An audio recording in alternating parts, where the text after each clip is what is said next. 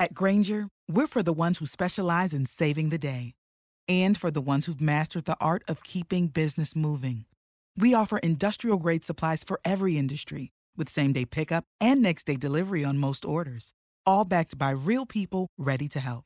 So you can get the right answers and products right when you need them. Call, clickgranger.com, or just stop by. Granger, for the ones who get it done.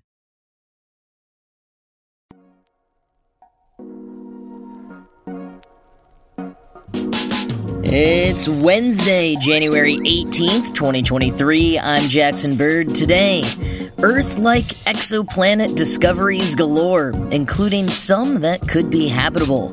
Plus, a look back at the clandestine history of the CIA's pigeon surveillance missions. Here's some cool stuff for your ride home. It was announced last week that NASA has spotted another Earth-sized exoplanet well within the habitable zone of its star. Meet TOI 700e.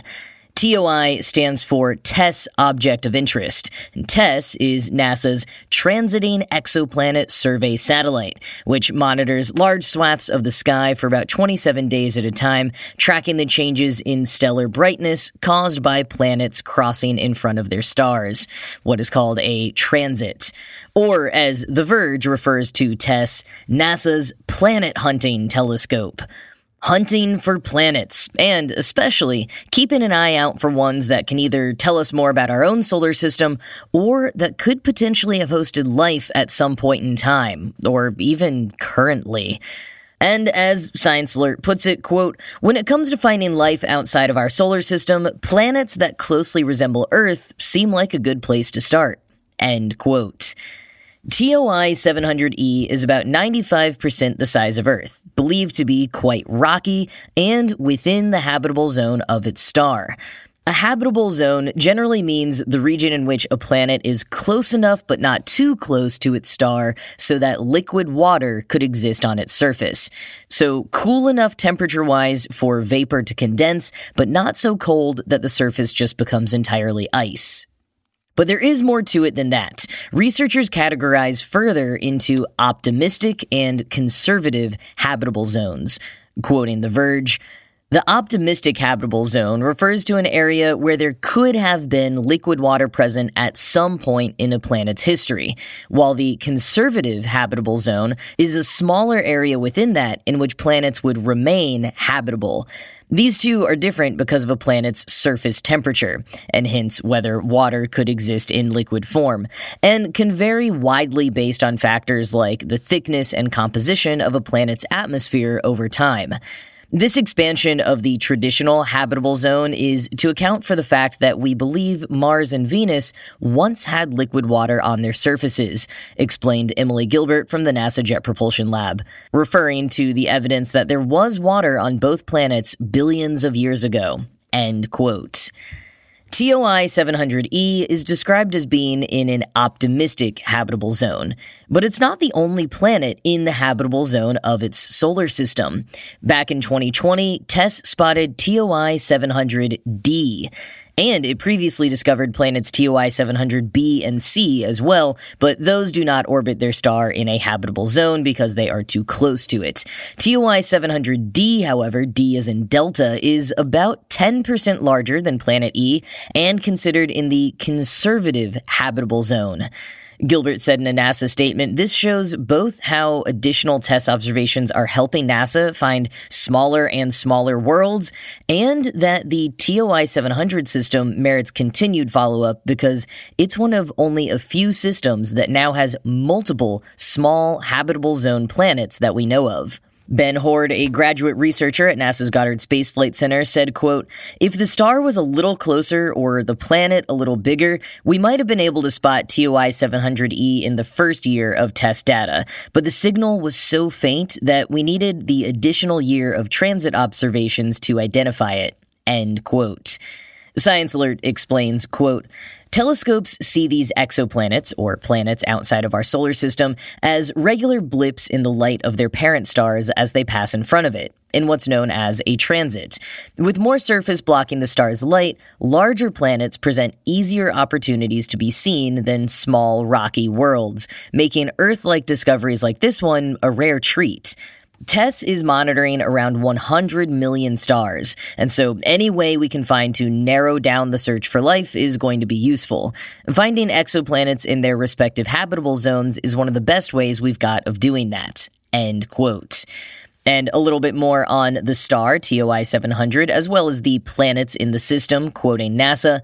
TOI 700 is a small, cool M-dwarf star located around 100 light-years away in the southern constellation Dorado. In 2020, Gilbert and others announced the discovery of the Earth-size habitable zone planet D, which is on a 37-day orbit along with 2 other worlds. The innermost planet, TOI 700b, is about 90% Earth-size and orbits the star every 10 days. TOI 700c is over 2.5 times bigger than Earth and completes an orbit every 16 days. The planets are probably tidally locked, which means they spin only once per orbit such that one side always faces the star, just as one side of the moon is always turned toward Earth. TOI 700e, which may also be tidally locked, takes 28 days to orbit its star, placing planet E between planets C and D in the so-called optimistic habitable zone. End quote. Planets are assigned letters based on the order in which they're discovered, not the order they are from the star, which is why planet E comes between planets C and D. Gilbert joked at a press briefing at the American Astronomical Society annual meeting last week, quote, "I'm very sorry that they're not in alphabetical order," end quote. And what's great is that TOI 700e wasn't even the only Earth-sized rocky exoplanet presented at the AAS meeting last week. LHS 475b was also announced, although it wasn't spotted by planet hunter TESS, but rather by the James Webb Space Telescope. This marks the JWST's first new exoplanet discovery and the first time researchers were able to study the planet's atmosphere. LHS 47b, as well as TOI 700e, is unique because many exoplanets are large gas giants, not smaller, rocky planets. However, unlike TOI 700e, LHS 475b is not in the habitable zone. It orbits very closely to a small, dim star and completes its orbit in just 2 days. But the fact that JWST was able to spot it bodes well for future discoveries of other, even more Earth-like planets in the future. And when it does discover those, researchers are eager to use the telescope to study those planets' atmospheres, giving them even more data to use in determining whether a planet is habitable. It will be kind of challenging, though. As I said above, these planets are detected by observing transits, a complex method in itself. And because exoplanets give off so little light relative to much larger stars, JWST can only detect the atmosphere of rocky planets orbiting quite close to their stars. But that proximity also means those planets are hotter and might even have their atmospheres stripped away due to heat and radiation. Now, the researchers did use a method called transmission spectroscopy to look at the atmosphere of LHS 475b, and while, according to The Verge, they weren't able to determine exactly what the atmosphere was made of, they were able to rule out various options. Its atmosphere isn't pure methane or hydrogen-dominated, and it might have one thick with carbon dioxide, or possibly not have an atmosphere at all. Those observations, general as they are a huge step forward from previously, and as observations of this planet and others continue, researchers will be able to go even deeper. As lead researcher on the LHS 475b detection, Jacob Lustig-Jaeger said, quote, "We're just starting to scratch the surface of what is possible with JWST," end quote.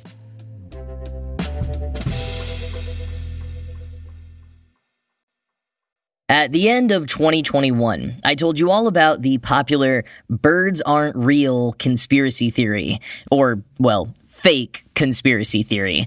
Peter McIndoe created the viral movement that parodies all the classic truther conspiracy theories you might find online, but for years, he wouldn't publicly admit that it was fake.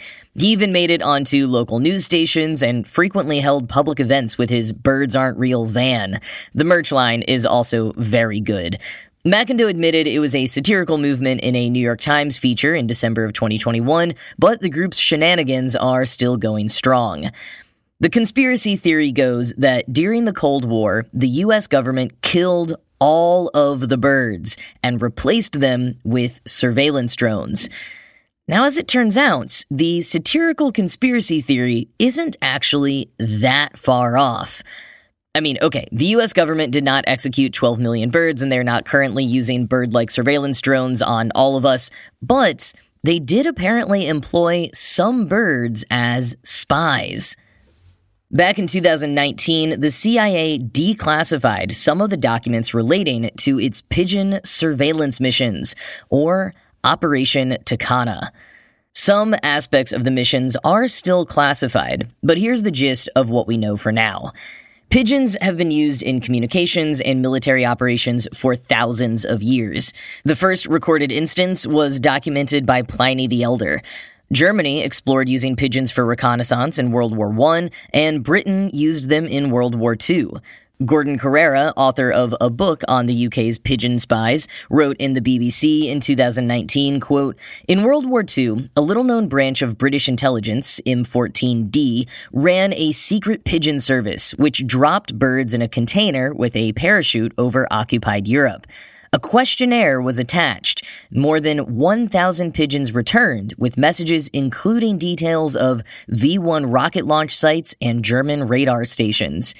One message from a resistance group called Leopold Vindictive produced a 12-page intelligence report sent directly to Churchill.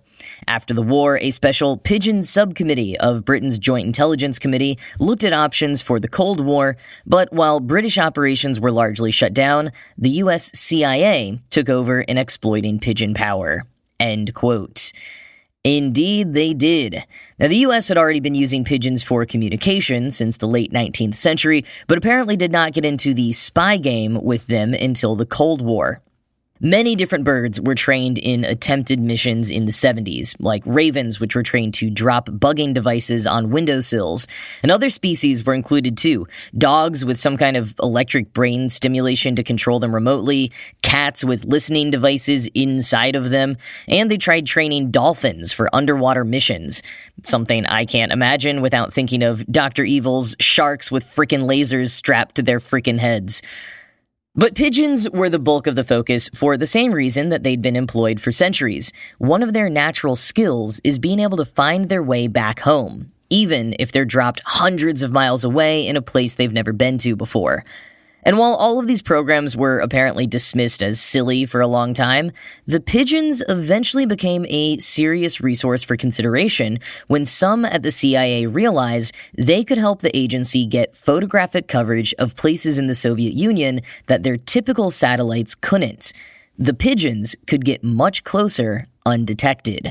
Quoting Atlas Obscura, "The project quickly ballooned in scope. By September 1976, the Office for Research and Development had already invested $100,000, not just training pigeons, but designing harnesses and cameras for the operation. Testing and training were conducted throughout the United States. Various methods of releasing the pigeons were trialed, including modifying a VW Beetle to transport the birds. Taking inspiration from stage magicians, the CIA cut a hole in the floor of the Beetle, allowing for pigeons to be surreptitiously released. By October 1976, the birds were flying over Andrews Air Force Base near Washington, D.C. The images the birds captured, since declassified by the CIA, were of astounding quality. Air conditioners could easily be seen on the top of buildings, and it was possible to count the window panes on the old naval gun factory. The full-resolution capabilities of the state-of-the-art American spy satellite Gambit 3s are still classified, but it's known that it could spot an object as small as 4 inches square. The pigeons could provide a resolution of 3/4 of an inch. End quote. The Navy Yard in Southeast DC was the next feasibility test target, which further proved just how detailed of images these pigeon-carried cameras were able to capture. From the BBC, quote, "The intended mission was for the pigeons to be used against priority intelligence targets within the Soviet Union. The files indicate that the birds would be secretly shipped to Moscow. The CIA looked at a lot of ways they could be released, possibly from under a thick overcoat or from a hole in the floor of a car when parked. They even looked at whether pigeons could be launched from a side window while the car was traveling up to 50 miles per hour. A pigeon would be launched a few miles from a target installation and then fly over it before returning to the place it had been trained to recognize as home. It appears from a September 1976 memo that a target had been selected: shipyards at Leningrad that built the most advanced Soviet submarines." End quote. But that's where the declassified files end. Atlas Obscura notes that some memos called the program a mess and advised against going forward with it. But considering the declassified files conveniently end right before that point, we don't know. Now, we do know that the pigeons took photos of people in the Navy Yard and Air Force Base and a little bit beyond those borders without them knowing, and that they probably weren't jazzed about people finding out about that anytime soon, since these feasibility tests were done at a time when the CIA had just been publicly outed as wiretapping and otherwise surveilling unwitting Americans. But did they do even more of that using pigeons? Or at least send the pigeons to the Soviet Union to spy there? Maybe we'll find out in the future if another batch of documents on these missions is one day declassified. I'm sure Birds Aren't Real will have a field day. And if you are doubting the veracity of any of this or just want to learn more, check out the link in the show notes from the CIA's own museum website, which shows the pigeon camera and harness they have on display at the museum and even features a video explaining the history of what has been declassified thus far. It is a real trip.